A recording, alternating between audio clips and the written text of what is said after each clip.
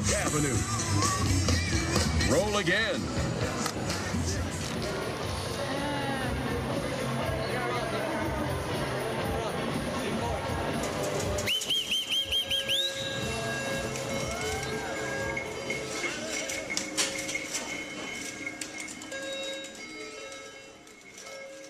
Las Vegas. I really hate this place. I always have.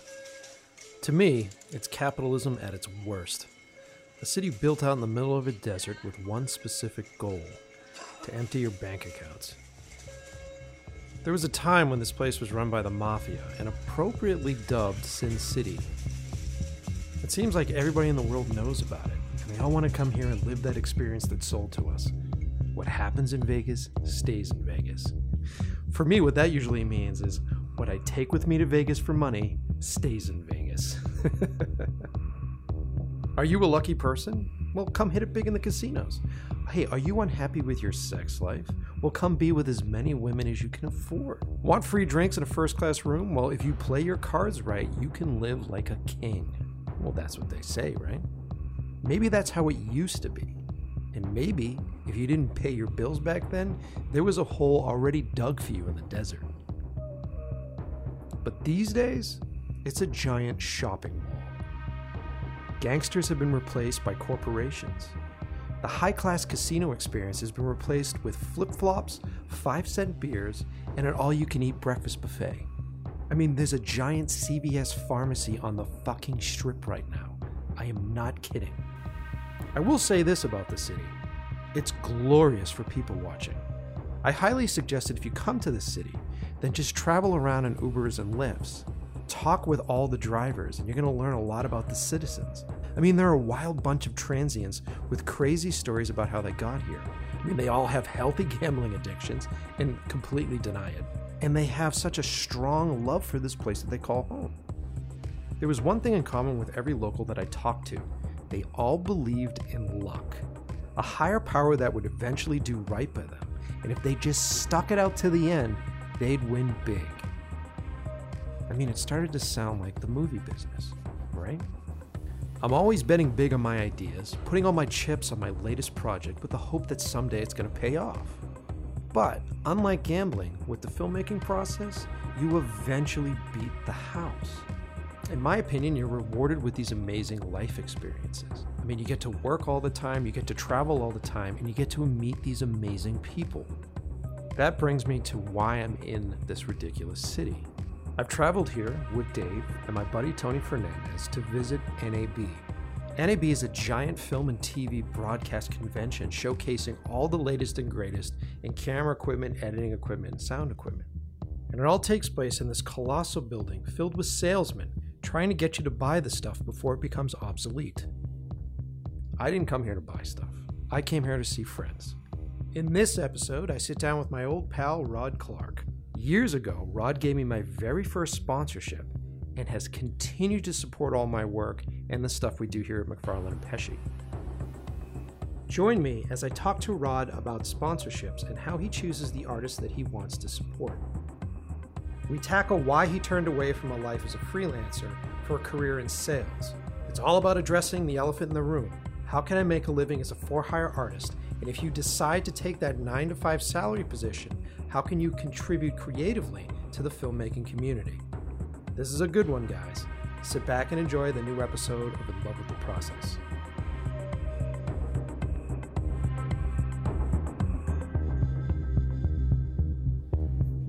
Good morning, everybody. Today's episode of In Love with the Process is a special one. We're actually out here in Las Vegas for NAB. And traveling with me is Dave, and he is shooting. Sorry to talk over you, Dave. You're not that important. No. He's shooting video for us and getting all sorts of content together. And Dave has just turned 21. So, of course, we have to take him to Las Vegas. I am outing you to the world, my friend. What other way to celebrate? Yes. Also traveling with my longtime companion and my brother from another mother, Mr. Tony Fernandez. Hello. Tony has been with me for how long now? Almost 10 years, actually, yeah.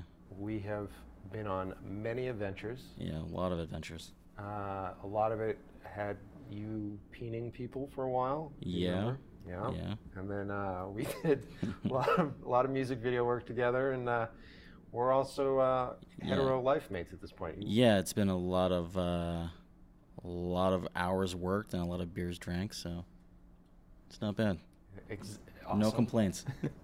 All right, and I have two special guests with us today as we're here in Vegas. One of the cool parts about coming to NAB is you can look at a lot of gear, you can look at a lot of cool new toys, and mostly the show is pretty much like a salesman show. They try to sell you all this product. Yeah. And I'm really not in the market to buy a lot of products right now, but I'd like to come out here to meet with friends because we have friends all over the country, and everybody sort of like collects at this conference. And it is in Vegas, so we get to go out and have some fun and drink some beers. So, two friends, old friend, new friend today. Introduce yourselves. Hi, my name is Rod Clark, and I am the founder of a filter company called Wine Country Camera. But I've been part of the filmmaking industry for a lot of years, typically with gear development and marketing. You make that sound really boring, Rod. Oh, thank you very much. Rod's actually a really cool dude and one of the first guys to ever give me a sponsorship, if you remember correctly. That's right, yeah. Yeah, I was really excited when you rang me up. I was with Teradek at the time, and you had a project that was I think it was the first time you were doing, it was a helmet cam with live operating, and we had just come out with a Cube video encoder at the time. And so we sort of had just developed a piece of gear that allowed you to do what you wanted to do. Yep. And I loved the aesthetic of your work tremendously. The stuff that you and Ian do together, I think, is incredible. And so I was really happy to support it. Most people that call me out of the blue and need stuff, I just tell them to go suck eggs. But I was really, really, really excited about working on the project. For the people at home that can't see the video, as Rod was saying, that both of our faces are getting closer and closer to each other. There's potentially a kiss that was going to happen in there. But last minute we didn't do it because we're friends. And I have a girlfriend home, so. That's right, yeah. It's not purely a love fest, folks. Yeah, okay. And then introduce yourself. I'm Robert Buchanan. I'm a full-time father and a full-time husband with a full-time job as a broadcast engineer and a healthy passion for filmmaking.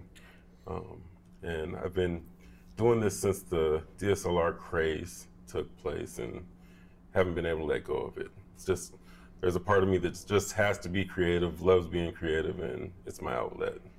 And been trying to make it more of it than just an outlet and turn it into a functioning business. And it's cool to actually see that happen.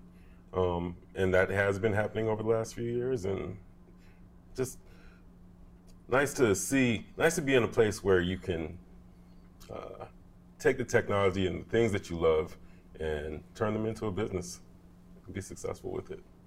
That's awesome, man. I think everybody around this table is kind of in the same position, you know? And I think most of our friends are trying to do the same thing, trying to survive. And it's cool that you're out. Now, did you say how long you've been doing this? How long have you been doing it for? About 2010. Yeah, is when I really got the itch for filmmaking. I started off with like music production and I made beats and, you know, for hip hop and R&B stuff. But that seemed to not really pay off in the long run.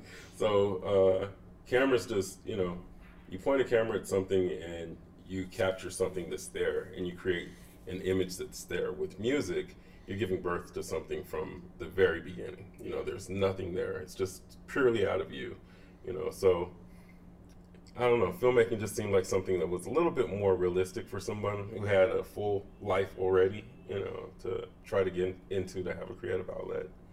And I'm just stuck with it since. So you're in like what, 7 years at this point? Yeah, at least. Yeah. So and you're starting to see like the benefits of being in this long at this point? Yeah, I'm starting to see the benefits, but at the same time, you know, when you're working 40 hours a week, it's very challenging. It's very challenging to, you know, try to make something happen outside of those 40 hours. You know, but yeah, I am seeing some turnaround, and you know, me and Rod, good buddies. He's looking out for me. Yeah, but we've been doing projects together for a long time, and kind of in the beginning it was, Rob was like the behind the scenes guy. It was like we'd be working with somebody who's, somebody like August Bradley, who's a Hasselblad Master awarded photographer, and he's a cinematographer and a director, and we were working on projects with him, and it was like, okay, we're gonna grab Rob and he's gonna do our behind the scenes, and then like the behind the scenes would turn out like as good as the project. Right? Like, I'm not even kidding you. And so now it's gotten to the point where I've started my company, and I want to produce a full-time series, and I'm going like, all right, Rob, like we're gonna do this together, like you and me, we're gonna produce and develop this entire series together. And yeah, he's just my creative partner on the West Coast. I mean, it's really great. And it's really cool because Rod bringing me behind the scenes on stuff like that, I was able to see how the big boys, do it, and see how the workflow goes. And it's a constant learning process.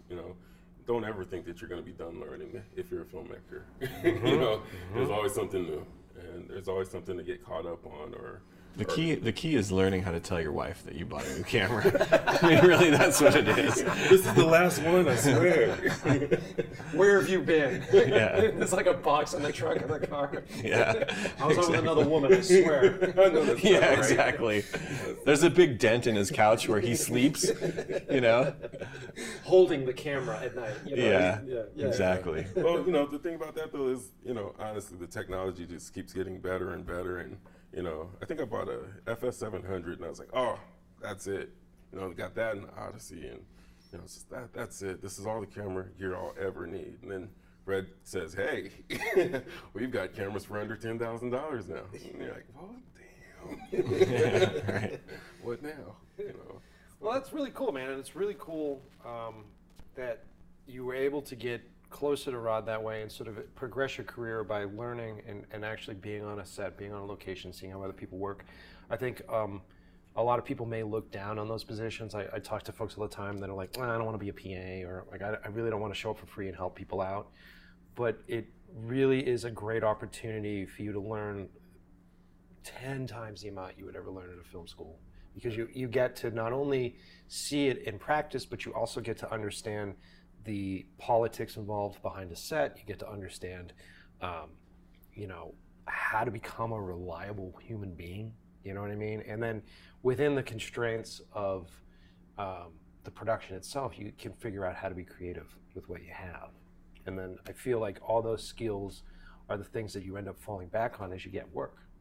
So it's really cool that you guys have been able to do that. And I want to make sure that we're not all talking about, I know we're all gear nerds, but I don't want to talk about gear for this whole episode. I think I'm really excited to have Tony on for the first time because we've been doing stuff for ages. Mm-hmm.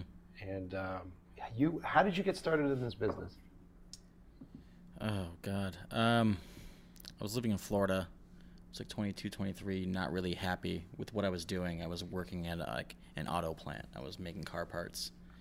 And on weekends, I was in the independent wrestling business as a ring crew member. Yes. So I would build rings, and then I started doing some camera work with that. And it's not difficult camera work. You just follow the action in the ring and try not to trip and fall. Try not to show the fake hits? Yeah, exactly. Well, there's nothing you can do about it, It was a lot of fun, though. I like some of the best times I've ever had doing that kind of stuff. Met some great people. But, it's not really where I wanted to end up. I didn't see myself doing that professionally. I don't have, the body for that, I also didn't You've got a wrestler's body. I didn't have, the time and the commitment to, actually train. 'Cause that's a lot of work. That's, you commit your entire life to that. And it was more into, the storytelling aspect. So I met a mutual friend of ours, Aaron Taberski, who at the time was a Grip Electric. I think he's now a rigging electric over in the local union up here in Boston. And he was like, "Yeah, I need hands on set," because I was up in town visiting. And I was like, "Yeah, that's interesting." I ended up moving up to Boston from Florida because I was sick of Florida, and I just kind of happened to be on one of your productions, your music video for Meshuggah's Bleed. And that was like my first experience ever on a set. Never went to film school, never touched a piece of equipment before, and just kind of walked in like, you want me to move all these things here and there and not, fuck anything up? The funny thing is I don't even remember you on that set. That was, Wow. I thought that You made quite an impression. you kind of did the job of a PA, as you're supposed to be like invisible and just be busy. So Mike had you filling the sandbags with sand. Well, I mean, it was kind of the worst set that I have ever run. Like, honestly, and Ian and I were co-directing that, and we were going through a lot of miserable stuff on that shoot. And I'm ashamed to say that I actually lost my cool on that shoot badly, and I learned some hard lessons. Being a young and dumb and arrogant filmmaker, I really learned some hard lessons about how not to show emotions in front of people. Mm-hmm. Yeah, because if you're stressed out, the entire crew You just and see it talent happen. and talent gets stressed out, which is even worse. Yeah. Because the crew, they have their own stresses. Everybody's got to get shit done. But once the on talent, like the on camera talent's like feeding off your bullshit, that's kind of a bad. Yeah. I thought that everything was normal. It was my first time on set. I was like, cool, everybody's fucking high strung and everybody's like just drinking coffee and getting mad. And I'm just throwing chairs in the back. Yeah, I was so upset that day. But I mean, like, it was one of the cool things about, like you were saying before, you're always learning on this stuff. And as I made the transition from being like just a shooter and just a DP or a photographer to being a director, you start to understand that it's about human communication, and it's about really understanding what's happening on set. And more often than not, like when I was doing 12 cam, most of my mornings consisted of me just walking through and checking in with people and going, how was your night? How'd you sleep? What's going on?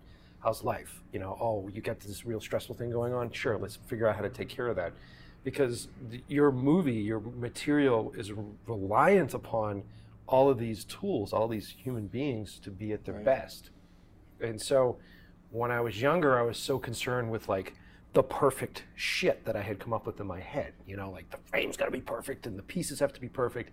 And it's always this battle. And you hear a lot of directors talk about production being this fight, because you have this vision when you put it together in the conceptual stage, and then it never really lives up to that. And so there's a lot of directors that just really fight this. And they feel like everything's out to get them, and they feel like the process is being an asshole to get to that point. Yeah. And through trial and error with myself, I really came to realize that I need to embrace the fact that shit's going to change. I need to embrace the fact that it's all going to be very fluid. Have a plan, so that way when everybody turns to you with that look in their eyes, like, what the fuck are we doing? I can go, okay, let's go to the board and let's take a look at what the plan is. But you also know when you go, guys, that's not working. Let's all chill out and let's do something really fun. It's easy to forget that it's supposed to be fun and it's supposed to be your passion. Yeah. And you're supposed to have a goal in mind. Yeah. And if there's something that's in your way for that goal, it's usually yourself. Yeah. I think it's adapt to what's going so. on. I started in the movie industry actually when I was 11 years old, because my dad is like this big time Hollywood gaffer, So my first job was like put sandbags on C-stands, and then it was like, okay, you can learn how to do a little bit of lighting. You can learn how. So I went from being a very young person through my teenage years and my early 20s doing lighting and assistant camera work. And it's interesting now, I look back then, and I think because I grew up in the industry, I had like probably this colossal ego for a young person, and may or may not have been justified with talent or knowledge, right? But I look back and I think, yeah, I'll bet, how did I get away with acting like that as a young person? Because honestly, if you look back, you realize, you know what? I didn't know shit. I really didn't. I mean, I thought I did, but there's, as you were saying, there's so much more of the human element. And I guess that's the interesting thing about being a creative. You have to have confidence in what you can do. You have to have a bit of bravado to be able to say, all right, you know what? I'm going to pull this all together and make it happen. If you want people to follow you, I'm going to fucking make this happen, right? But then the other side is you got to realize, oh, well, it's not about me making this happen. It's about us making this happen. Yeah. And now I'm sort of middle-aged now. I'm 43 now, and I look at these projects completely differently. I don't look at it as I have an idea and I'm going to do this, and why aren't you people pulling your weight? It's okay, I have an idea. Who can I find that has the talent and the passion for me to be a great partner with them? And if I'm lucky, I can help facilitate that creativity in somebody, right? And yes, we want to get to the end of the project, but it's a selfless thing, right? It's the focus is on the project itself. Well, yeah, and completely agree with you on all of that stuff. And I feel like we're transitioning into the right mode here, which is, as I approach middle age myself, I'm sort of confronting it isn't about the work. Because once you complete a couple of pieces and you screen these pieces, like we've done music videos and we've done films and stuff, and we've premiered online to a huge audience for music videos, it screens for a day or 2 days, and then it's gone. Yeah. Like it's gone. It just gets lost in this sea of content. And then if we work really hard to do a movie, I may do a screening, or we may do a couple of different screenings for it, and we're the superstars for that night. You're there and everybody's like, this is amazing, this is wonderful, and then it's gone. It just doesn't exist anymore. Yeah. So that can't be the reason why we do these things. And as we get older and we go through this process, and Tony and I have done a lot of this, which is the adventure within a project. And the ultimate goal is to be, honestly, it's to be making enough money so that we can continue to somehow work in this field. So you don't have to have a real job. We don't have a real job. Yeah. And we get to go on these adventures. Like, oh man, like, I really feel like we should go off on a tangent on this, because I think some of the adventures that we've been on have been so much fun. Yeah, they've been wild. Not like wild, but like they've been fun, and it's good to have those too, because when you're busy working on a gig, you're wrapping out a project that you wrote or you produced, you kind of like, as you're finishing it, you're kind of thinking about what's the next thing. And I think that if you're able to have fun and live in the moment, you're kind of distracting yourself from worrying about what the next thing is supposed to be. Yeah. And I think when you're worried about that, you're not in the moment, and you're not having a good time making the thing that you're making now. Yeah. And that kind of screws everything up. Yeah. I actually was, I worked freelance in TV commercials, movies, doing lighting assistant camera work till I was about 25. Yeah. And I realized that I didn't have the stomach for the freelance life. And I had seen the bottom drop out on Hollywood a couple times through watching my dad and my friends watching their careers kind of go through these ups and downs. The Canadian dollar gets super weak, and all of a sudden everything's in Toronto. Yeah. And people are here going, scratching their ass going, what the hell is going on? And so I sort of went a different direction from being purely a creative.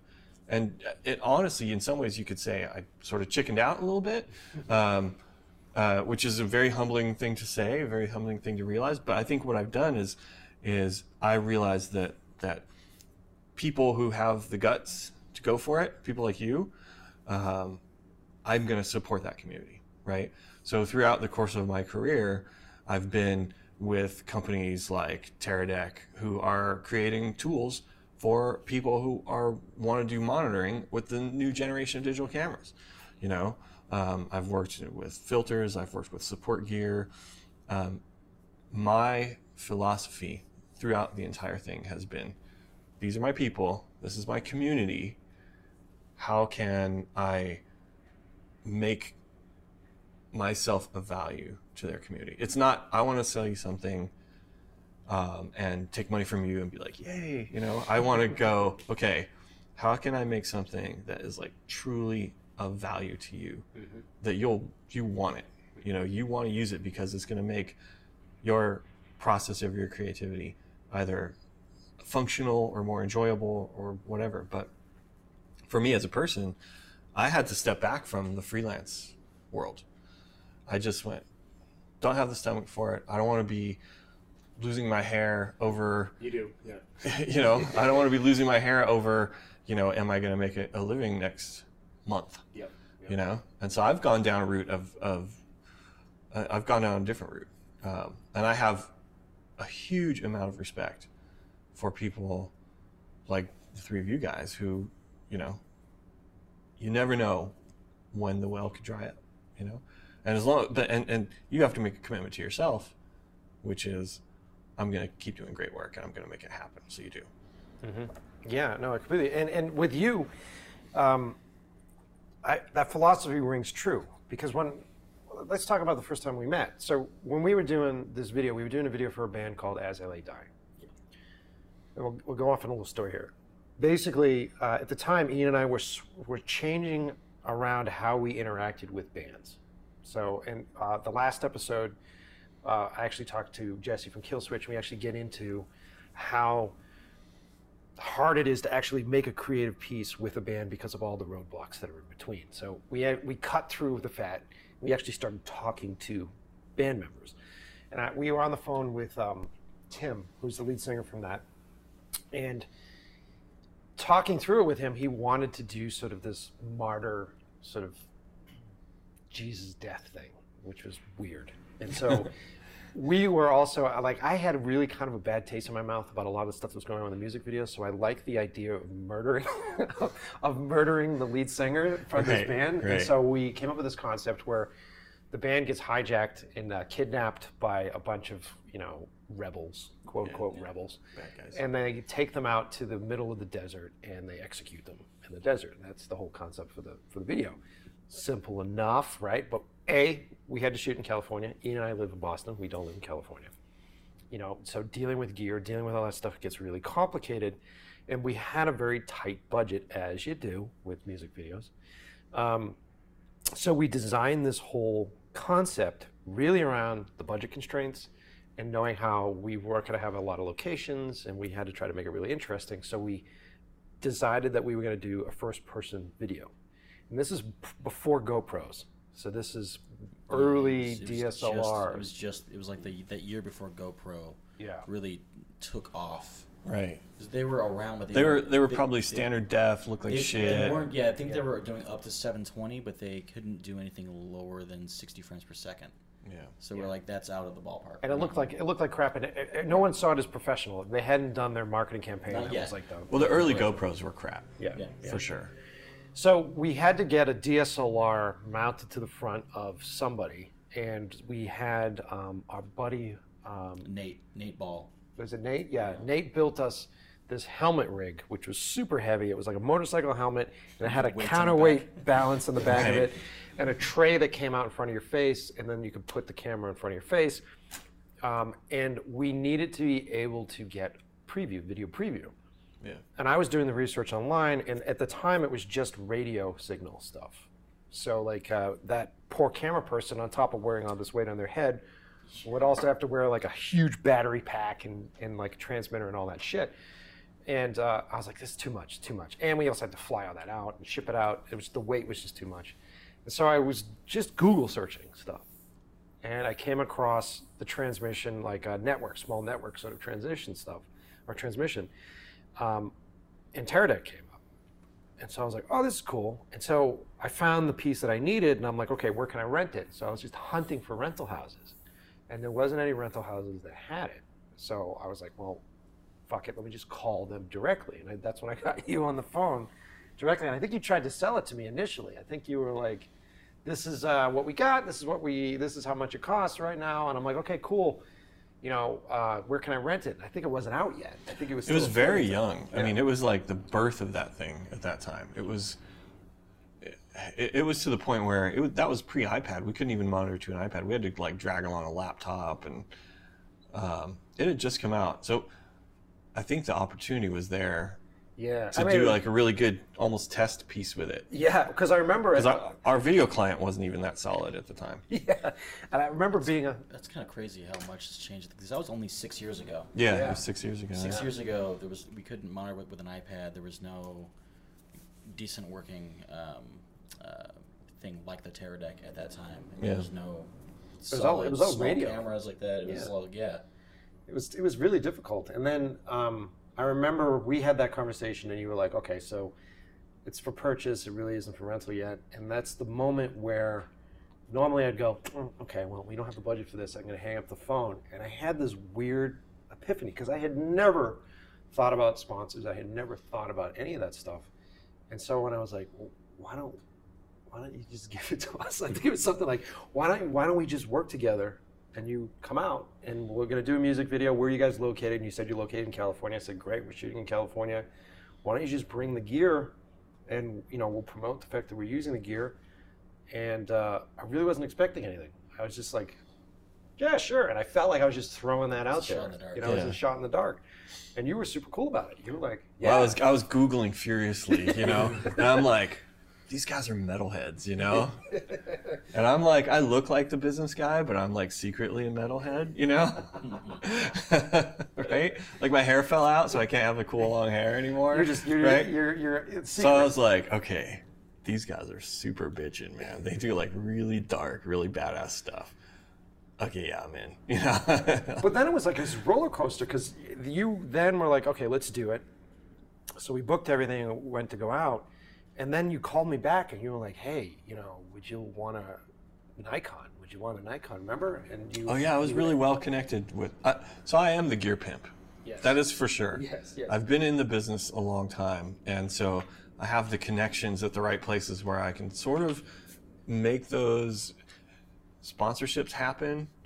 And a good thing for your listeners is, if you're new to the game, don't ask for a sponsorship. Like, if you have your shit together, and you are like, if you're a cut above, and you have something to bring to the party, then let's talk about it. But so I tend to plug in the right people with the other right people, right? So yeah, I think I got you guys a Nikon for that for the shoot because they were just shooting 1080 or something at the time. They were starting that transition. Yeah, and I think I even connected you guys with Zacuto at one point. Yep. And I've flowed you guys filters from Format when I was Oh with yeah, them. man, you've been a huge support. Yeah. There are certain people in my sphere where I'll try and get you connected. I am the gear pimp for sure. I am the gear pimp. But only if it's right. It has to be a win-win for everybody. But yeah, I do remember that we shot that on Nikon. Yeah, it was fun. It was fun. And were you there for the shoot? Were you there that night? Oh yeah. I was operating the playback. Do you remember? That what happened to us that night? With the sheriffs coming in? Yeah. Yeah, dude. Yeah. And so the sheriff came and wanted to shut us down, and then he was a metalhead, Yeah. and he was so fucking stoked. Well, we gotta explain the story. We gotta back it up a little bit. I don't want to jump to the conclusion, It right? wasn't just a sheriff. Like, we were in the middle of the desert in like a national park, and we were in the wrong. Yeah, we were in the wrong part of it. Everything looks the same, so it's easy to get confused. It's all desert. And we've got like blank firing semi-automatic weapons. We've got guys in black masks and like flak jackets, and we've got like guys with cameras and lights. So we're like this, like, you can spot us in the middle of the desert because we have lights on everybody. And then like these 3 like trucks and jeeps and like these like utility looking like off-road vehicles come pouring in, and these guys hop out like what the fuck's going on? Well, what was going on was that Ian. So when Ian and I co-direct, we try to split duties. Yeah. Double-headed beast at that point. Like, well, you take care of this, I'll take care of camera, you take care of blocking. And Ian wanted to be the operator, so he basically was wearing the helmet because we needed a camera operator that could act. So he had to go through the process of hitting all the beats. And so we had this scene blocked out where the guys are kidnapped in vehicles. And we start inside the back of a van. As the van pulls up with the lead singer, the back doors open, lights shine in, and they pull this guy out, and they pull the camera operator out. And as you get out, there are 2 other vehicles, and all the rest of the band guys are getting sort of like herded into a spot. It's like this one-take flashlight sort of lit thing. And I'm sitting over the hill or wherever with the monitor, and just watching it as it happens. And so we had done like a couple of takes, and it was getting there, and with anything, you're just sort of finding it, and everybody's sort of finding their pacing.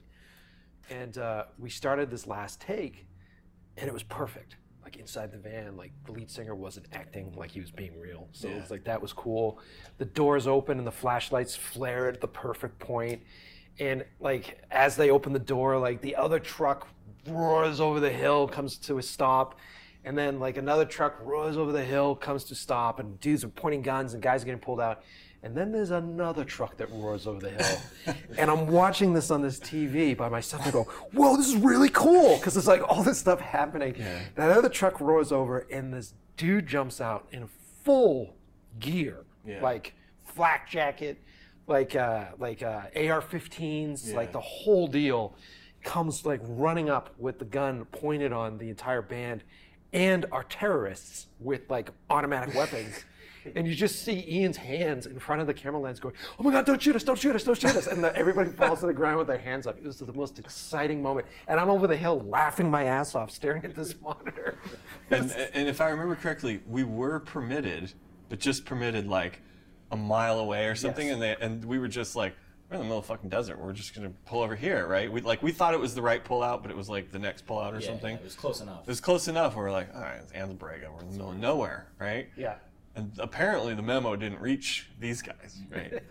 Yeah, so they came in hot, man. They came in hot. It was quite a surprise. Yeah, and yeah, they were like, "What's going on here?" We're like, "Well, we're shooting a music video. We're permitted." And then they're like, "What band is it?" And we're like, "That's a metal band." They're like, "What metal band?" And we're like, as I lay dying, they're like, "Oh yeah, I know them." And they all got like super excited and just dropped their shit. And they were like, "Can we get pictures?" And they were all hanging out with the band. And Well, remember like taking when he went photos back and to his video. car, he had Pantera He playing. started playing Pantera. Yeah, and we're like, oh, rad! Like this guy's So rad. lucky. Yeah. Because there was like two guys that worked in the office and it could have been like that 50-year-old dude that's Yeah. like, you know, pissed that he had to get out from in front of whatever TV he's sitting at all night. But the Pantera guy came and Yeah. saved our asses. So lucky. And that is not the only time that's happened to us. We've been in multiple situations where we've encountered permitting issues or like a range, like all that sort of shit. Because you're an independent, usually skirting the line of whether or not you have your permitting. Right. And often we run into people that are like, remember the guy that was a friend of the Czarface or Esoteric videos that we were doing? I forget who he was. Those were badass. And videos, the man. guy, like random guy on the other side of the country was like, "Oh, you guys did those videos?" And we're like, "Whoa!" And he was like, "Yeah, do whatever you want." You know, it's like really kind of cool. Very lucky, fly by the seat of our pants kind of bullshit. But they make really good videos, you know, because the energy is there, Yeah. and there isn't sort of that, you know, big crew slowing things down, trucks kind of stuff. And I think, at least with our early music video career, a lot of that had that energy because it was that. I mean, the budgets kept it that. It's like we have to run around and do this shit, run and gun. That was a long day. Man. Oh, they always are. Oh, Mia. Always are.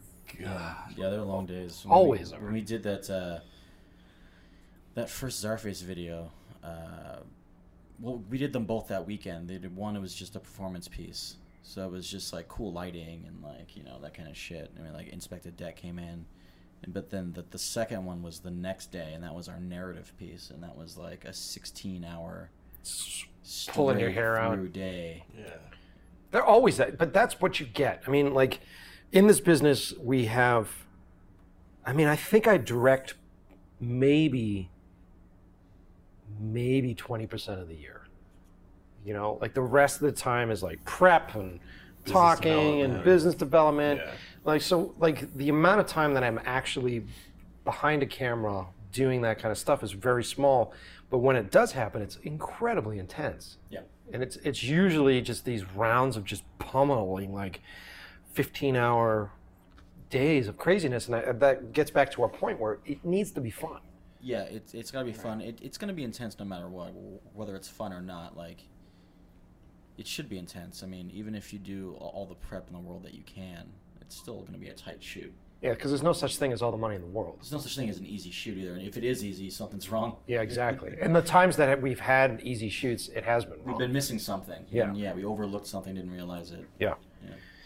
Well, let's continue talking a bit about adventures. So let's get off all this stuff because we've been on some adventures because you've hooked up with us quite a few times Yeah. as we go out to California. And one thing that we have done on this trip as well, and we've been exposing Dave to some of our stuff. one of the tasks that you had when we first started working together was anywhere that we went, Tony's job was to find the shittiest bar possible, like find the best places for food.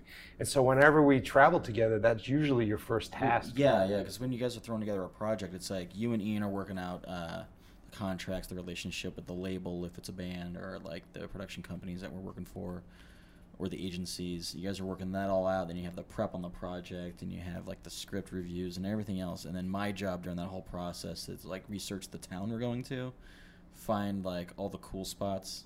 You do a good job. Where the good food is, where all the dive bars are, and then we usually stay like an extra day just for us. Yeah. Because flying back after a shoot, that sucks. You're worn down, you're tired, now you gotta travel. Yeah. Like, you might, it sucks. So we usually stay like 1 or 2 days extra with our own money and just like bar hop. Yeah, we started bar safaris. Bar safaris. I sent you guys to Cozy Car. In San Francisco, San Francisco. yeah. Which one was Cozy Car? That was the place that had the old converted vans.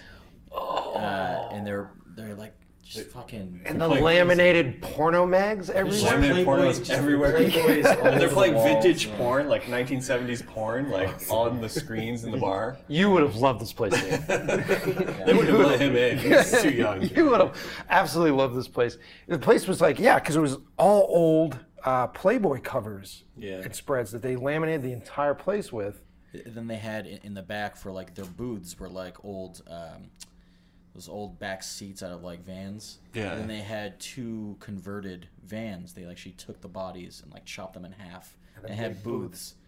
And then they had like TV screens everywhere, and on them they were playing like a mix up, like a good supercut of it was Happy Days. It was like monster trucks and like car crashes, and then just clips of porn. Like hard porn. Yeah. So it's just like, it's like, Monday, Tuesday, Happy Days, and then like, Bigfoot crushing a car, and then like a porn clip right afterwards. Because we were out there with Jarvis, who is our buddy, DP, like other life mate. He's a really great guy. And that's where a lot of his slogans came from, was going to that place. Yeah. Right, she's getting a good one. Look, he's on his phone texting, and he looks up at the exact moment that the porn clip's playing, and he goes like, "Oh wow, yeah, she's getting a good one." Then right back down to his phone. The perfect representation of like a millennial at that point. I'm just on my phone. Oh yeah, like, great, yeah. Yeah. So we've been on some like really cool adventures in General Tone. Like, we actually did the bar safari thing was like a really cool thing. That started in New York. We would go up to New York. We went to like a casting session. We were staying 2 nights up there. Was that then or no? No. Remember, because what happened was I had made a series of grindhouse movies for a while. So I was doing work for Suicide Girls, which is a whole other conversation. But I had created this DVD, and I had booked myself on a bunch of conventions. So like we had a Comic-Con, and then we did some like Rock Shock convention. Rock and Shock in Worcester. Yeah. And I had to go work a table, and I needed help, and I said to Tony, I was like, look, here's the deal. I can't pay you, but if you come, we work this table hard, we sell some merch.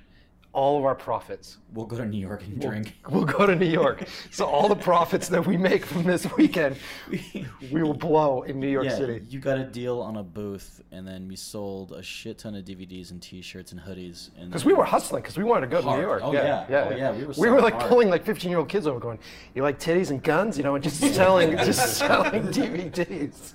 We were like riding the line. We were like soliciting our junk at other DVD stands and shit. We're like, you should come check out these over here. Here's a business card. Come check us out at this booth. Yeah, come over and we're pushing we'd it hard. lead them over and like get them to buy a DVD. It's terrible, but Yeah, it fed a full 2 days of us. It's like it covered the hotel. Because we made like $4,000. Yeah.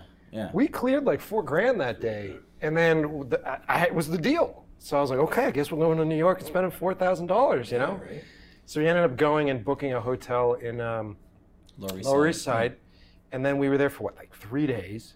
Yeah, Friday, Saturday, Sunday. And we gridded it, so we canvassed the area. This is the first time we did it. Well, yeah, I mean, you can only do so much research. You know, like 5 to 8 big spots that you want to check out, and then you just kind of like hop around and you find what you find.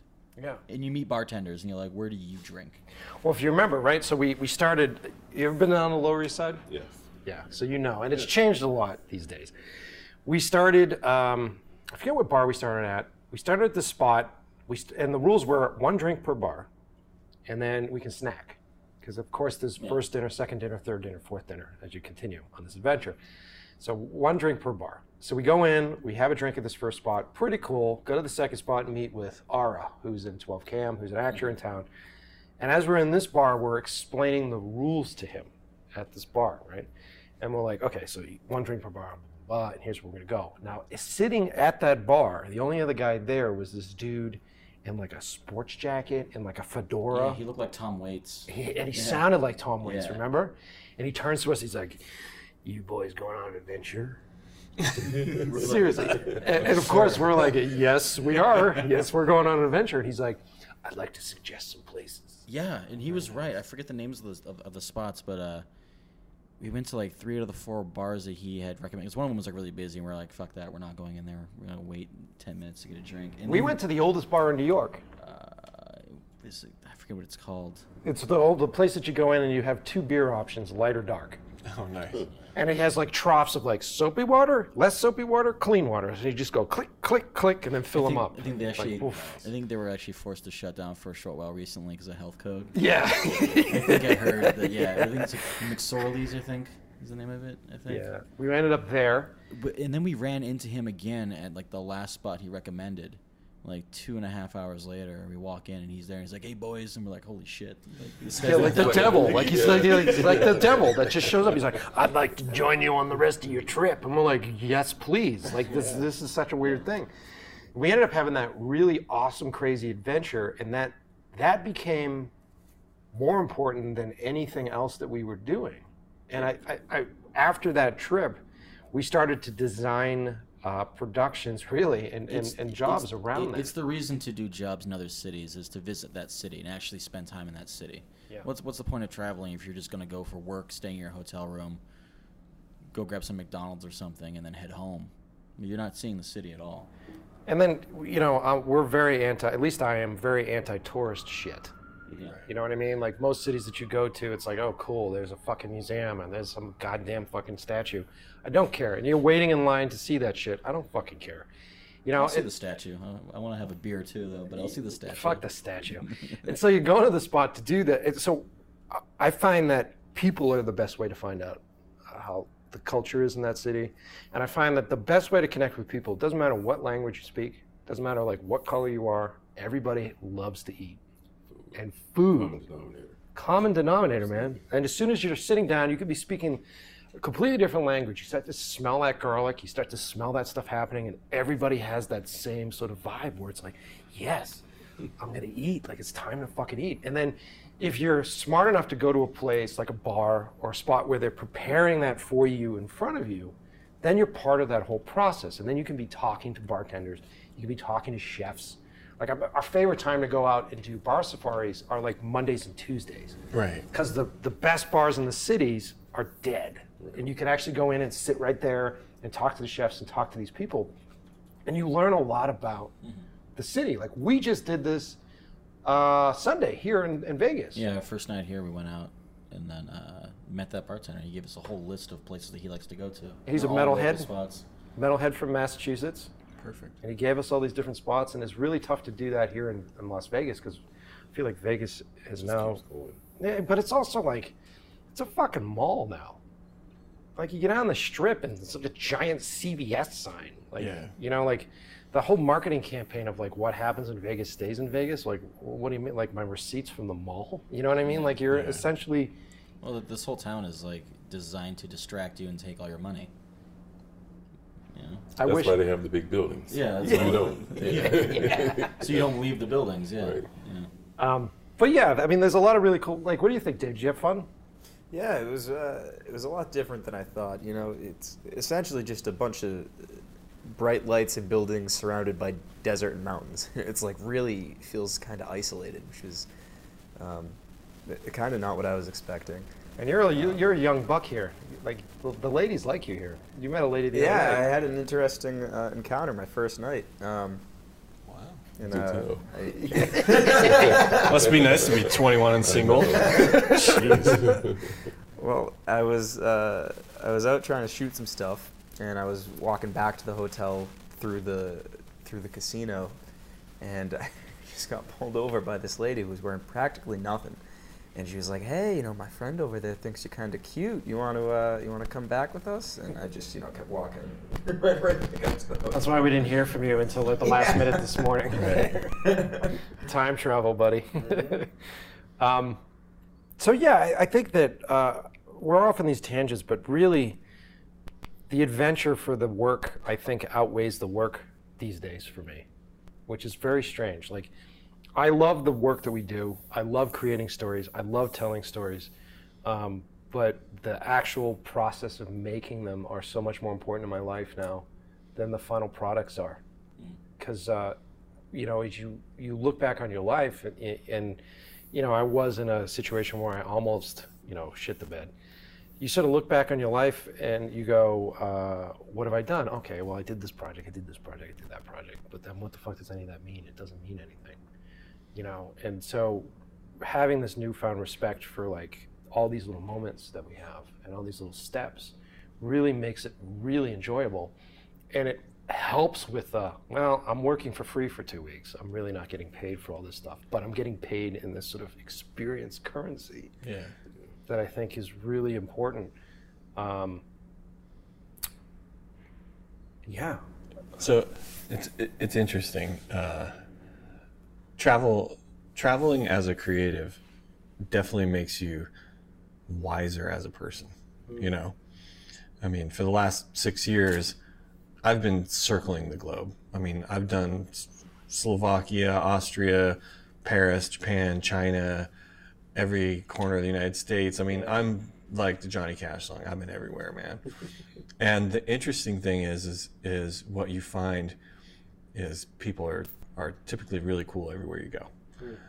Even places where you think that people aren't going to be really cool. As long as you go there and realize that there are cultural differences and that's just the way they are. And maybe you're not perfect because you're from the United States. If you can glean things from that, it's going to bring more to your creativity. I completely agree. You can look at the world and say, oh, okay, I've been to France, I've been to Japan. I see the differences, and I'm going to take a piece of what I learned there and bring it here. It's interesting because I don't want to talk politics, but you look at the sort of like,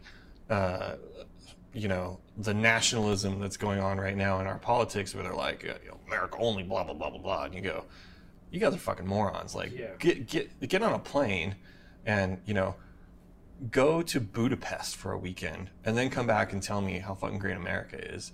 Why don't you realize that the planet is great, the species is great, that we're all fucking great, that we're all interesting, and that, that somebody couldn't make the movie Blade Runner if they hadn't ever been to Japan.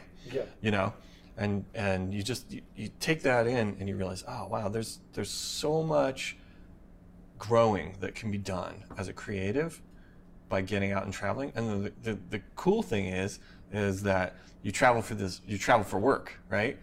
So you're out there, you're traveling to places to be creative, and while you're there, you don't even realize that you're becoming more creative. And you're becoming more worldly, and you're becoming more accepting, and it's cool. I mean, Rob and I were having a discussion this morning. We had crepes, right? I can't tell you. We're staying at the Paris. We're staying at the Paris.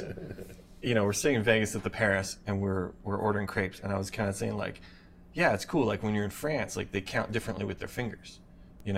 Like 1 is with the thumb, and then 2 is like the second finger. It's like 1, 2, 3, but then when you go to Japan, people count with their fingers differently, where they start with an open hand, and it was like they put their thumb down for 1, they put their second finger down for 2. It's like people count differently with their hands, depending on where you're from in the world. And those are the little things you recognize when you go other places. If you're in mainland Europe and you get a bill for something, if it was €1 and they wrote it as like 1 .00, they would use a comma instead of a period for the dot. And you would go, wait a second, that's different than the way we do it. And those are like microscopic little changes compared to the macro changes that you see when you go to like Shenzhen or Hong Kong, right? And it's cool to just take in all those little tiny changes and look at your world a little bit differently. And then you look at some of the things that you might take for granted every day in Watertown, Massachusetts, and realize that the things that you do at home are fucking absurd, right? Yeah. You know, like you don't realize when you're cruising around, you know, in lower Manhattan that, you know, wearing a necktie is like the stupidest fucking thing a human being could do, right? But it is. Yeah. You know? Yeah. It's a great points, man. And I think even if you look at it on a smaller scale, like if you're not someone that is fortunate enough to be traveling, you know, for work, and if you're just looking at it in your hometown or in your city, like just being able to go out, like there are certain places that we can go. One of the things I love about Boston, before it starts to change too much, is that you can go sit at a bar like Charlie's Kitchen in Harvard Square and literally sit next to like a blue collar guy. You can sit next to like, you know, the guy that like is, you know, taking your garbage. You can sit next to like a professor, like a world-renowned professor. And you can sit next to like a guy who owns a Fortune 500 company, and then a bunch of kids. And you can literally be at like a horseshoe bar and start a conversation if you're not afraid to, and if you're not distracted and stuck in your own little world with the phones and everything else. If you actually turn to the person that's sitting next to you and say to them, hey man, what's happening? It's that simple. And it's that first initial thing that so many people are afraid of. And we have such a society right now of people that are very socially awkward and very afraid to do that initial reaction. But the reward from that is amazing, because Tony wants to talk to me as much as I really want to talk to me most of the time. Sometimes you find that guy that's like, get the fuck out of here, dude. You know immediately who that is. But then you start this conversation. And if you're in that sort of horseshoe shape, then people are chiming in. Hey man, I do this and I do that. And then this guy that you've already prejudged, because we all do it, you walk into a place and that's how it's a safety mechanism. This person's this person's this person's that. The fun part is when you break that down and you actually check yourself and you go, Right. man, this guy, I had no fucking idea. And I always walk out of conversations like that dumbfounded because of my preconceived notions that I have in place for whatever reason. I find something really cool about people. And if we're storytellers, if that's what we do, and we're filmmakers and we're, you know, podcasters, whatever, and we're telling stories, it's important for us to have those interactions, because then we actually represent our culture. We actually represent the people that are around us, and we're not just making it what we think it is, and we're putting it through our own filters. Yep. Does that make sense? So I think that's a really good point, Rod, and I think you can do that on a larger scale, and if you are lucky enough to be paid to travel and to be able to have handlers when you go to places and they can break the ice for you, which is really nice, which we get a lot. But even if you're in your own hometown and you're hanging out with a bunch of people, like, go out on your own. And it doesn't have to be, I'm talking about bars and beer and, you know, maybe we have too many drinks all the time, but it can be as simple as, you know, sitting in a park next to somebody and turning to them and going, hey, what's going on? Or if you're riding on the bus with somebody and you both are obviously bored, just turn to them and go, what's happening? Yeah. You know? And then there's the sort of the macro element of travel. You know, just a quick anecdote would be like, United States comes from Europe. Europe, you have sort of this sort of old-fashioned European chivalry, right? So we're more interested in personal space, and then you go to China, you land in Beijing, they put you on the train, and you get in the train, and the door is almost closing, and then the next airplane full of people shows up, they open the doors, and they literally fucking cram you in there. Like, cram you to the point where you're like, okay, can I keep breathing? Like, you can't, your arms are at your side. If you're standing in the middle of the car, your arms are at your side, and you're not gonna get your arm up to your face. So there's no point in trying to hold on to anything, because you're just gonna lean against the people next to you. and they literally cram like another 15 people into the car, and you're like, oh, okay, like there's no personal space here because there's none of that European chivalry in their culture. And at first you go, well, geez, that's rude. And then you go, well, no, that's just the way they are, right? That's just the way they are. And you go, well, they got more people on the train than we did, so maybe it's more efficient.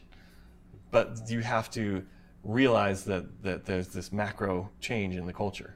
Yeah. You know, the first time you go to Asia and you see everybody chewing with their mouth open, you're like, well, wait a second, what the fuck?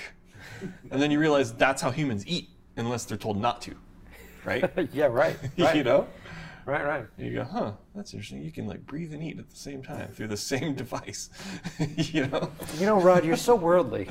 I had no idea. I've been around the last couple of years, man.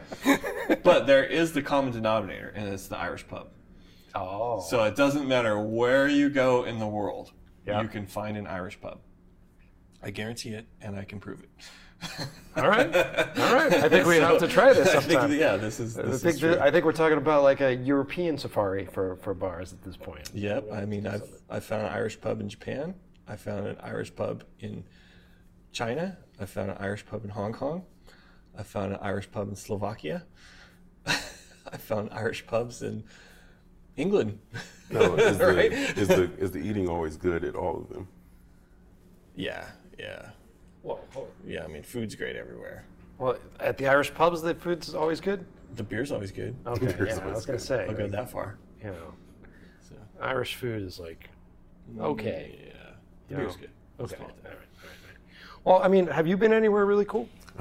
I go nowhere. Oh, come on. I am the yin to his yang. Yeah. I'm the exact opposite, and he's kind of trying to drag me out of that. And I'm the guy that's always been on the edge of the cliff, looking over, ready to jump, and haven't jumped yet. You know, and it looks scary down there. What's keeping you from jumping? Well, it's something when you're young to have these opportunities come at you, or you can run off and take some risks. But as you get older, you have more responsibilities. Those risks are harder to take because now it's not just your fat in the fire. You're taking everybody with you. So it can be scary. It can be very intimidating to go out there and just freelance and say, okay, I'm not going to worry about a 401k or benefits, healthcare, and especially with all the changes that could possibly come with healthcare. There's just a million things that you could worry about, but I don't know if you'll ever be happy if you don't take the risk, and that's the hard part is like you have to take the risk or you'll never live that life that you want to live. That's the gamble, man. Like I deal with this with my brother all the time because my brother, I don't know if you've ever met my brother. My brother is a firefighter, civil servant. I don't think I have. He got out of high school. He knew, like, when he was a kid, he loved fire trucks, and he got right into it. And he's great. Like, he's American hero.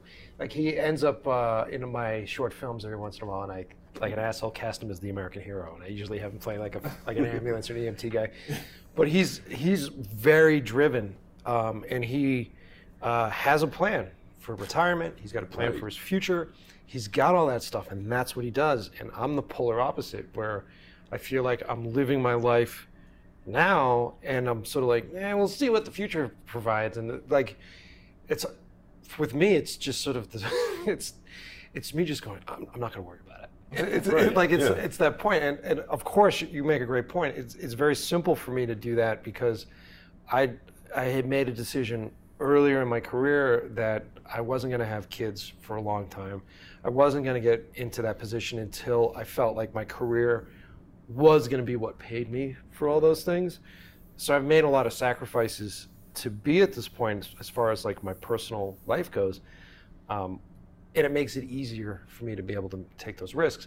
I don't think there's a right or wrong way to do it. Like I've met people that, have come up that way, where they have that 9-to-5 career, like our buddy Rudy Hippolyte, who does all the documentary work. He works for Harvard, and he would hire me to do internal documentaries for years, and he's my oldest client. I mean, I've been working with him for like 16 years, and on his off time, he would plan these big documentaries.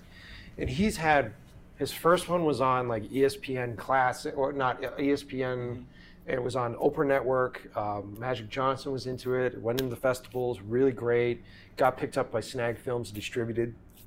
And then his new one that we shot on Inner City Gangs, which is really cool. We got to go and have an amazing adventure. That's a whole other podcast. Amazing adventure in our own city, in parts that, because of where I come from, I'm not allowed to go into. And attaching ourselves to this documentary gave us access to like beautiful areas of our city and really amazing people that, you know, race aside, I was able to get in there and be a part of it.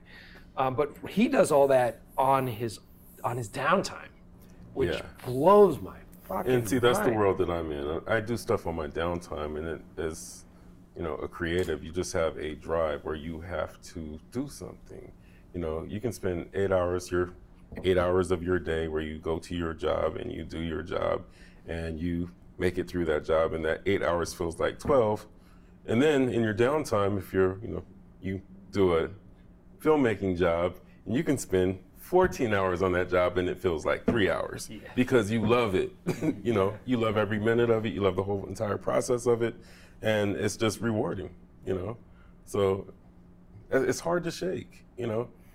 When you have a day job and you just have a passion to do, you know, other things, you know, get something out there. I don't know if it's, you know, some of an excuse to buy the toys and have the toys, you know. Back to gear talk again. No, not to gear talk, but it is, you know, there is some, you know, levels of accomplishment, if you will, to say that you've done something that was creative and it paid you. You know, you're able to pay yourself with that, and it justifies it, you know. It justifies your passion. And instead of going and sewing a button on a shirt, you know. I think for Rob, 2017 is the year we push the boat off the dock.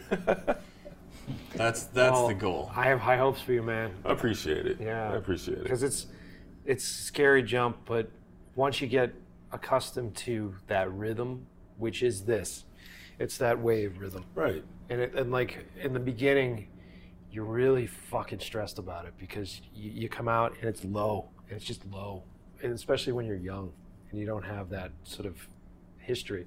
So like if you make something that gives you a good jumping point, like if you create a project that gives you some attention and gives you some clout, because really in this business, like Rod was saying earlier, it's all about your product. Like we talk about these great adventures and we talk about the stuff that sort of gets us through this viciously competitive business. But at the end of the day, people go, well, send me your stuff. And you look at the stuff and you go, wow, okay, this guy's really great, or I think I can be involved with this and this will be a lot of fun. So like if you can make a project that helps you go and do that jump and that gives you that clout, then just do it, man. Because then at that point you can just ride. It's a gamble, it's always a fucking gamble, but at least you can ride the confidence that you have in saying, look, I know I can pull this shit off. And then the confidence in people looking at what your work is and them saying like, yeah, he's fucking good, you know? I think another part of it is like deciding what you really want to do. You know, there's a one-man band mentality that is strong, you know, out there that it's like, okay, I'm going to write this project. I'm going to produce this project. I'm going to direct this project and DP this project and edit this project and color this project. Right. You're going to do everything, the whole thing. I call those guys ninjas. They're the one-man army. And there are some really great ninjas out there, you know, but, you know, are you really in love with the entire process of it? Or do you like, you know, shooting? Do you like directing? What is your thing? And what I've come to is that I like shooting. And I want to learn more about, you know, shooting. I'm constantly learning about shooting and how to make it better. And, you know, me particularly, I don't care to edit very much. You know, most shooters that I know don't. Yeah. But I didn't know that at first. You know, I had to figure that out. That I didn't, you know, enjoy the editing process. That's just something that I had to learn from editing. You know, and yeah, sure, I'll throw together something, and you know, and I do enjoy some portions of editing, but I would much rather go on to the next shoot and stay in that world because that's where I like to, you know, that's where I like to be. And I think if you can realize where you want to be, you know, the sooner the better. If you can realize where you want to be, you know, and that's nothing against them. Your batteries are A little hot there. Wow, our battery was smoking. Were they touching each other? Yes. Oh my god, that's funny. Sweet job, Tony. So, But No, but I was just saying, you know, so Crisis Averted, like, if I can jump in there, Sure. it's fascinating that we are asking so much of the ninja today, because I remember having grown up in the movie industry and working on TV commercials. Okay, so you go to work on a show.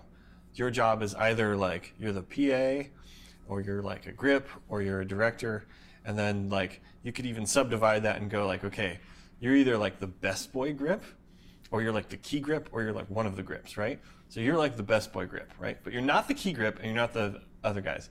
And like, you're a freelance guy, and that's what you are, day in and day out, you know, until eventually you get to be the key grip. But nobody's gonna be like, oh, well, dude, on the next job, can you be like the prop guy? You know? And that was like, you know, maybe 15, 20 years ago. And there was a structure to it, and there was sort of an apprenticeship aspect of it. Of, you know, you start as the PA, and you figure out, well, what does everybody do? And you figure out, okay, what am I interested in? Then maybe you slip into that role, and you grow within the department. And then you know, there are guys who spent their whole lives as a grip. You know, there's famous grips, like Dickie Dietz, like, is a famous grip where, you know, he was like the guy. And people, you know, grips get a lot of stick, right? Everybody kind of jokes about being a grip, but you know what? There are grips that are like fucking legendary filmmakers who never aspired to be a director, and never saw an editing bay, probably never sat in on dailies in their lives. And that was their role within the filmmaking world. Which is an admirable It's role. a fucking incredible thing, Yeah. right? It's an incredible thing. Because if you break it down, because we just say grip here, right? Yeah. But grip is a big deal. it's a huge thing. And if you have Right. a great, I mean, because at that point you're almost like an engineer, Yeah. where like you have to understand structure, you have to understand, like you know, if I'm putting a dolly track down, you have to understand all of that It's stuff. the most creative and diverse job in filmmaking, Yeah. for sure. Because it's like giving a kid a Lego set and saying to him, okay, I want the Millennium Falcon from scratch. Now, go. And those guys are amazing, and there is the apprenticeship aspect to it. Whereas in 2017, it's, I'm going to go buy a Canon 5D, and guess what? I have all the tools, but nothing of the apprenticeship and the growth, you know? I was watching a show the other day that was produced by, there's a watch collecting website called Hodinkee, and they typically produce really great little pieces, like little video pieces on YouTube. They do this like little interview series. Well, they did like a live interview series, and it was two people, two interviewers, and then they set the interviewee subject between them. So the guy was answering questions, looking left, looking right, looking left, looking right, looking left, looking right. I was like, okay, wait.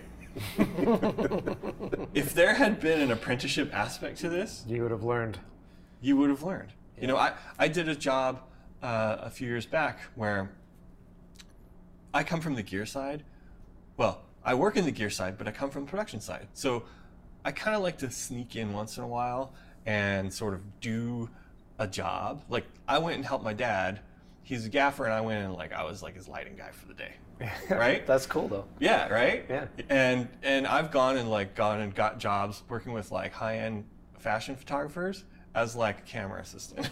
Yeah, Right? yeah. Just to like stay relevant, you know, and keep into it. And so I was working, and you know, here I am at my current position. I'm like the VP of marketing, but I'm working as a lighting guy on this job, and we're working on this little piece where it was a big creative agency, and they wanted to do like these on-screen testimonials, and they wanted to have it look like the Johnny Ive videos, like white background, you know, telling their little fucking story, blah blah blah, right? I've done plenty. Yes. So they hired some fucking schmuck who is like, I got the DSLR, I'm a director, we're gonna do a 2-camera, right?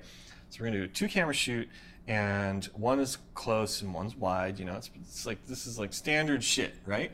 So what do? They put the guy on the set, and they put one camera on one side of the guy's eye line and the other camera on the other side of the guy's eye line, right? So now every time you cut, it's like, look left, look right, look left, you know, camera one, camera two, camera one, camera two, you know, you know what I mean? And so finally, I kind of was like, you know, like, fucking move the camera, you know? Like, put the camera over here. It's like, you're the director. Like, you should have been through this a million times as, like, the lowly guy before somebody handed you the fucking keys, right? Well, I mean, nowadays, there isn't... I feel like as soon as productions started to have... Okay, I feel like as soon as the internet kicked in, and digital filmmaking. And digital filmmaking kicked in, and as soon as you had another broadcast outlet that they could say, well, this isn't broadcast, so this is no longer union. I no longer have to deal with any of that stuff. Right. So then that became a whole marketplace within itself, and without... I go both ways on the union. I think it's great. I think it's also a pain in the ass. Right. But without having that protection there, then you have a client base that is just forcing those prices as low as they possibly can go. And the quality goes with it. Right with it. It's like a pyramid that's getting wider and lower. Yep. Right? Yep. It used to be there was a pyramid, like, it used to be that if you wanted to shoot a commercial, to get your hands on, let's say, an Arri 435 film camera, to go way back, you know, you were going to have to rent that sucker, you're going to have to rent a dolly, you're going to have a crew. To learn how to do that, you were going to be a PA who, like, stole the fucking camera truck for the weekend. Yeah. Right? You're like, oh, I'm going to pick it up on Saturday, and all Sunday, You're just fucking... you were fucking shooting like crazy, and then nobody knew it. And then Monday came, and you're like, ding, like, I made a little spec piece, right? Like, you had to really fucking try. Yeah. Now, you could go shoot for under $1,000, right? Under $1,000, you know, you could, like, talk your mom into buying you a little shitty DSLR that shoots 1080p, and you could make a supposedly cinematic piece. But I think craft is extremely important. And craft comes from, not just from, you don't have to take everything in, like, a pedantic fashion and learn from a school. You could be the autodidact who teaches yourself, but you have to have gone through it. Mm-hmm. There has to be time spent on the rungs of the ladder before you get to the top. Well, and I don't want us to, because we have a lot of listeners that are the one-man band show, and I don't want us to feel like we're telling them that, you know, you guys aren't worth it. It's just, I think for the learning process in general, I think that if you're teaching yourself about technology and you're like, look, I have to stay up to date on the latest camera, I got to stay up to date on the latest software, great. And then you have to teach yourself, like, creatively, like, how do I compose my shots? How do I do this? Fill some of your time with just going and working on these larger structured things. Don't be such an egotist that you say to yourself, well, I'm my own director. Yeah. You know what? Go out and see if you could get a job as a set dresser or a grip or a lighting technician. You know? Yeah, and to cross that line, I even think an you assistant cameraman. Yeah. Like, to cross that line of professionalism, you have to know how the system works, and you have to fit into that system. You know, I've seen guys that can do great music videos, but they can't do any corporate work. They just suck at it. You know, or vice versa. Yeah. You know, it's really, you have to know your role. And this is something that I think we'll get into on further podcasts. But I really think that in our business, time and experience really saves your ass. And I think that there's everything in theory, and you go out into that theory, but you're not in a vacuum. It's not like you're, you know, painting a picture where you go, okay, so if I mix these colors, then these colors are gonna make that color. So if I buy this brush, and then I use this brush in this painting, and then boom, I got this thing. Your brushes and your paints all have their own personalities. They all have their own dramas. They all have all their own stuff. And so you're in this sort of like circling hurricane of random things that are gonna fucking happen to you. And I think the only way you can start to grasp how to control these things, especially as a director, is actually see someone else do it. And honestly, see someone else fucking fail at it. Yeah. Like, you actually have to be there when someone is doing a bad job. And then if you're low enough and you're in that PA position where if you're smart, you're going around, you're making friends with everybody in all the different departments, and you're hanging out with those guys, you can see how a bad decision at the top just sort of filters down and how it trickles and how it does all this stuff. And if you're really smart, you can start to see how timing works. And you can see, like, okay, so that asshole DP, instead of planning out his day and saying, hey, we're going to shoot everything in this direction, they're flopping sides all day. And so as they're flopping sides all day, how long does it take that grip team to take two 12Ks and move it to the other side? Right. And so then you start doing that math and you start time. seeing that stuff, so that when you're in that position and you go, okay, A, I should probably plan this all out right. But B, if I'm fucked and like a client asks me to go do this thing, I know that that's going to take like 45 minutes. So do I scrap the shot? Do I keep the shot? Like, what's my day plan like? What's all my stuff like? And that's the kind of stuff that, I mean, you've been in that position for years, Tone, like being that fly on the wall. And now, I mean, you want to talk about one-man band stuff. Tony's a great shooter at this point because you've spent years working with me as a shooter. You're mostly in post now, but you know how to cut, you know how to do edit. Like, honestly, Dave, if you want to get into the business, you talk to Tone because you've done almost every position that you possibly can on films, yeah? Yeah, I've always just wanted to be, especially when I was starting out, you want to be that guy that's like that set of hands that can handle anything. Whether I'm helping somebody swap batteries in a camera, or I'm helping move C-stands, or I'm actually helping set up like silks and flags, or like running, you know, cable. Like, you kind of learn how to do all that stuff. And then now it is mostly post for me. Yeah. Helping Ian with the assistant edit work, some cutting too, and then. Why'd you land on post? I like color. I really enjoy grading. That's like my favorite thing.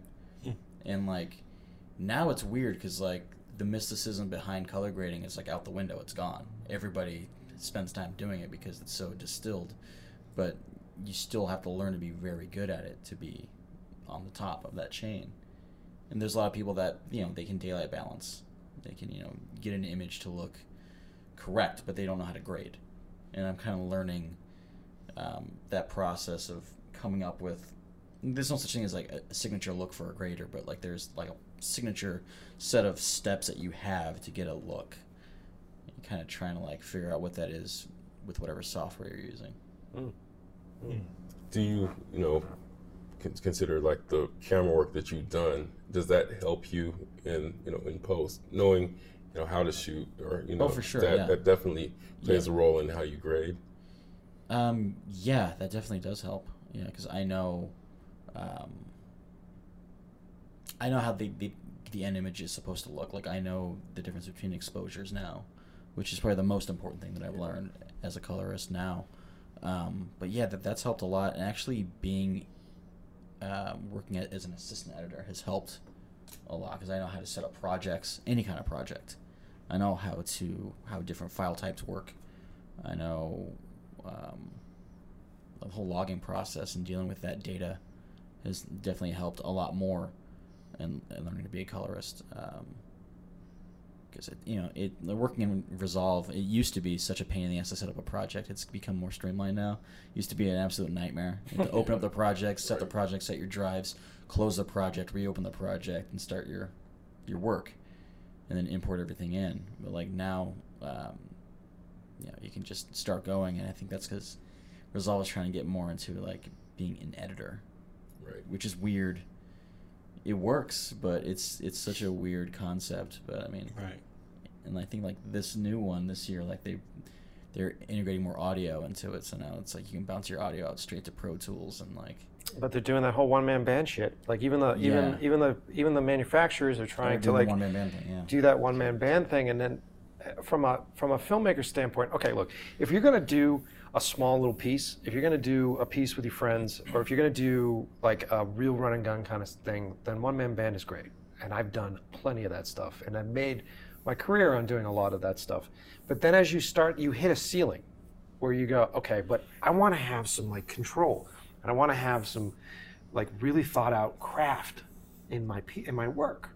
And then what you find is that you start to rely back on that 100-year, 150-year system that is in place where it's like block, light, shoot, and like all that stuff that is there for a reason. And even in post-production, all these steps are there for a reason. And what ultimately you're trying to do is create a machine, like a perfectly wound clock that is waiting on the go from whoever has the creative idea to begin with. And that creative idea obviously is controlled by the amount of funds that are coming at it. That creative idea is controlled by the amount of resources and really the creative talent of that person. The rest of this stuff should just be able to run with it, you know? And you're seeing that shrink and shrink and shrink and shrink. Like, that's the Hollywood system. And sure, there's a lot of like bloatedness and a lot of slowing down and a lot of that stuff that happens in there. But I can't make the kind of movies that I want to make doing a one-man band. I think the benefit of the one-man band, though, is just to teach yourself. I mean, when you're out there and you're doing the one-man band thing, you are learning every, aspect of it. And what I take away from running around and doing the one-man band thing is, okay, now when I shoot, I'm familiar with post. Yeah. So, I can talk to a colorist and, speak their language. Even if that's not something that I particularly want to do, I need to be on the same page, because if I'm not on the same page with my colorist, my image is on the line. Yeah. Right, right. And they're not going to blame him; they're going to blame me. But I completely understand that, and I think there's a difference between making sure that you familiarize yourself with that and you put yourself through that process, and then there's that difference between categorizing yourself and promoting yourself and saying that this is all I do. Right. Yeah. Like, if you're going to hire me, I shoot and I do this. And a majority of the time, whenever I encounter people that do that, they're folks that are desperate for all that loot. So it usually comes down to, like, what's the budget overall? Yeah. Oh, you've got, oh, cool. So this has got like a $50,000 budget for this whole thing? Oh, shit. Well, I can edit, I can shoot, I can do this, I can do all that stuff. Okay, I just need to hire a sound mixer. I need to hire this guy. So, okay, so it's going to cost me $3,000. Okay, great. Okay, yeah, no, I got it. I got it all under But control. you learn something through all that. Like, the benefit of putting yourself in that position, if there is only one benefit, is that you learn that you can't skimp on any of those steps along the way. He's like, you're like, yeah, okay, cool. I know how to run sound. I can shoot. I'll be the director. I can edit and color. Cool. I can do all that shit. And then you start doing it, and like, you're like, well, I mean, maybe I don't have to log all this footage. I'll just start cutting. Or like, maybe, I don't have to slate every take because I know what I'm doing. And then, like, the next step is fucked up because you messed up that you took a shortcut. Yeah, that's a good point, Toad. But you don't learn that until you go, I can do all these things. And you're trying to juggle, and you're like, no. I don't know how to juggle. At that point, you're like, okay, clone me. Like, Yeah, please, exactly. I need like 6 more. And then you sort of go through that process that I went through when we started to work together, where I'm like, okay, great, but now I need people to work for me, and then I have to teach folks that At the same time. time. Yeah. So it's a very difficult thing if you're outside the system and you're a one-man band, and then you're even trying to make it legitimate. The teaching process, it all takes fucking time. Yeah. And I think that there is no such thing as a shortcut. I think there are some people that are lucky and they fall into like lottery wins and they get their access. But I mean, ultimately, they have skipped all this really great development time, which, I'm on the verge of 12 Cam potentially becoming a big film right now. And I think it's the first time, if it was like 6 years ago, I would have been scared out of my mind. Oh, yeah, yeah. And I think it's the first time in my career that I'm like, I got it. Like, I know enough about this stuff. I'm not a master, but you've I know learned enough about it. You've learned enough through, because for a while you were kind of doing like the one-man band thing. I mean, you were a DP director, and you used to edit your own things, and you color your own work.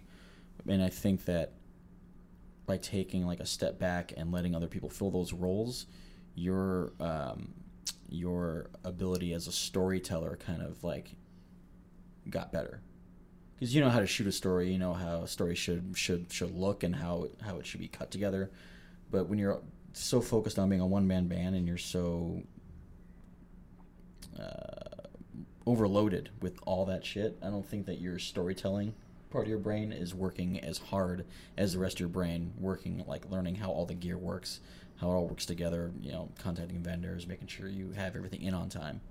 Yeah. When, like, you can't do all those, like there's not everybody's like a Robert Rodriguez where And you have your own setup and you do everything, and you can afford the time to come up with the story and develop the story, then shoot the story, then cut the story, then color the story, then score the story. But also, I love Rodriguez, but you also see the limit Of that, of that with his work. And I think his work is fantastic, but if you're trying to get, like, I want to be Ridley Scott level. You know what I mean? Like, I want to be, David Fincher level. And that isn't a one-man band game. They don't do everything, Well, there's this paradoxical thing you were talking about, cloning yourself. So in reality, here's the question. Here's the burning question for you, Mike. Yeah. You wake up tomorrow, you can clone. So the question is, you get on a set tomorrow morning. Do you clone 10 Mike Peccies? And you say, okay, Mike Pecci number 2, you're going to go do lighting. Mike Pecci number 3, you're going to go do sound. Mike Pecci number 4, you're going to go do set dressing and production design. Or do you wake up tomorrow morning and you say, I'm not going to clone. What I'm going to do is I'm going to create like Mike Pecci number 2, and all he is the HR guy who's going to go out and source me the talent to find people who are fucking incredible at what they do, even if they're different than you. Yeah. Right? Yeah. So that's the paradoxical thing is, do you clone yourself because you know that the clone of you can do it the way you want? Or do you go out and find those people Well, I mean, honestly, dude, who aren't clones of you, but maybe are specialists? That's right. So there's the burning question. Well, right? I mean, honestly, my answer to that question would be, I would probably clone Tone. I'd clone. No, seriously. And I don't mean that in like, I mean, other than, sleeping together kind of stuff. Like, it would be, because you have gone through the training sessions on all these different roles for me. Yeah. And so, like, training Dave, like, it's really, you just want that. You want to have, at least in your key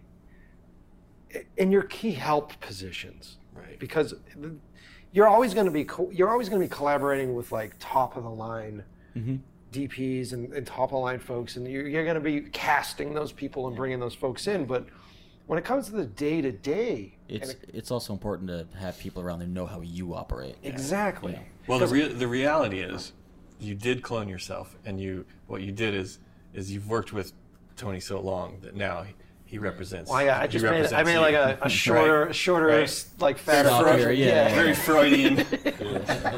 He's sort of the Ron Jeremy version of you, right? Shouldn't be a porn star, but he is. But he is anyway. Yeah, He's there. Everyone likes it. Yeah. All right. I think we've hit our point for this episode.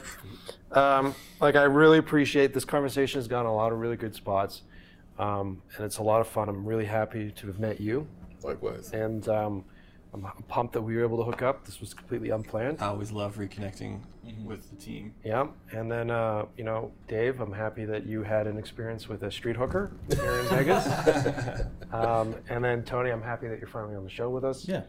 That's good. Let's get back out to NAB, stare at a bunch of gear. Yeah, and tonight we have a list of local bars. So if you guys want to go around with us after we finish everything tonight, Awesome. yeah, we'll do that. All right, thank you everybody for listening. All right. Thank you.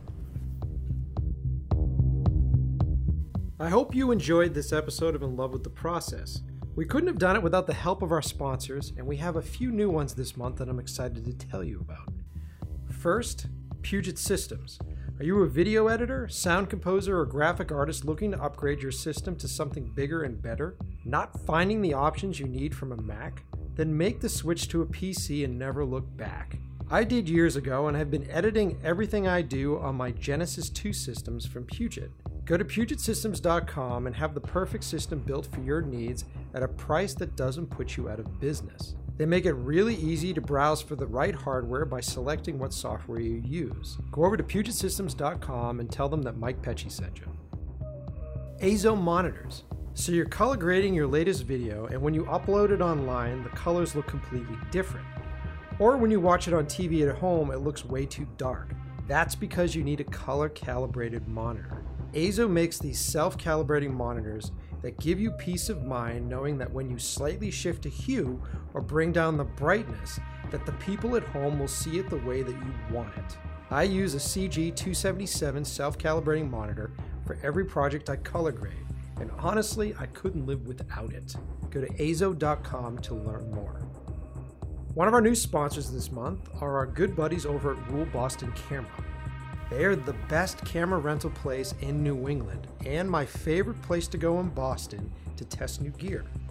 As a freelancer, I had to learn how to keep my overhead costs low. That means renting most of my equipment. This allows me to offer the latest and greatest new camera gear to my clients, fully equipped with the latest upgrades and tweaks.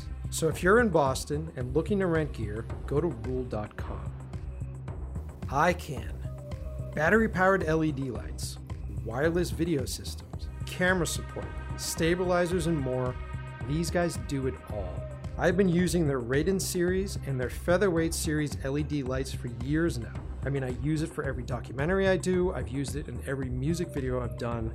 They're battery powered, they're lightweight, and I can set them up wherever I want. Go through their website and check out a lot of their new toys. And honestly, if you're a fan of the show and you're looking to buy any of this gear, drop me an email and I can hook you up with some really sweet deals. Go to iCan.com and browse around and try not to get too excited, you nerds. And finally, McFarland and Pesci. Together, myself, Tony, and director Ian McFarland have been creating films, music videos, and commercials for over 10 years. Want to see the cool stuff that we've been working on lately? Go to McFarlandandPesci.com. And honestly, guys, I really want to thank you so much for listening. And I want to apologize for how long it has taken for these episodes to come out. The past 2 months have been insane for us. And I have a lot of really exciting news coming out in the next couple months that I am just chomping at the bit to share with you. So please continue to listen. Within the next few weeks, we should have the second part of our Vegas trip ready to rock. I'll be hanging out with the boys from Puget, and we're talking about the Mac to PC switch. We're also getting into sponsorships a bit more, and then we talk about food and barbecue because those guys are a bunch of food nerds just like me. So definitely subscribe to the podcast if you don't already. We're on iTunes, we're on SoundCloud, and we're also on YouTube. So it is in love with the process. And thank you so much. I'm Mike Pecci, and I will see you next episode.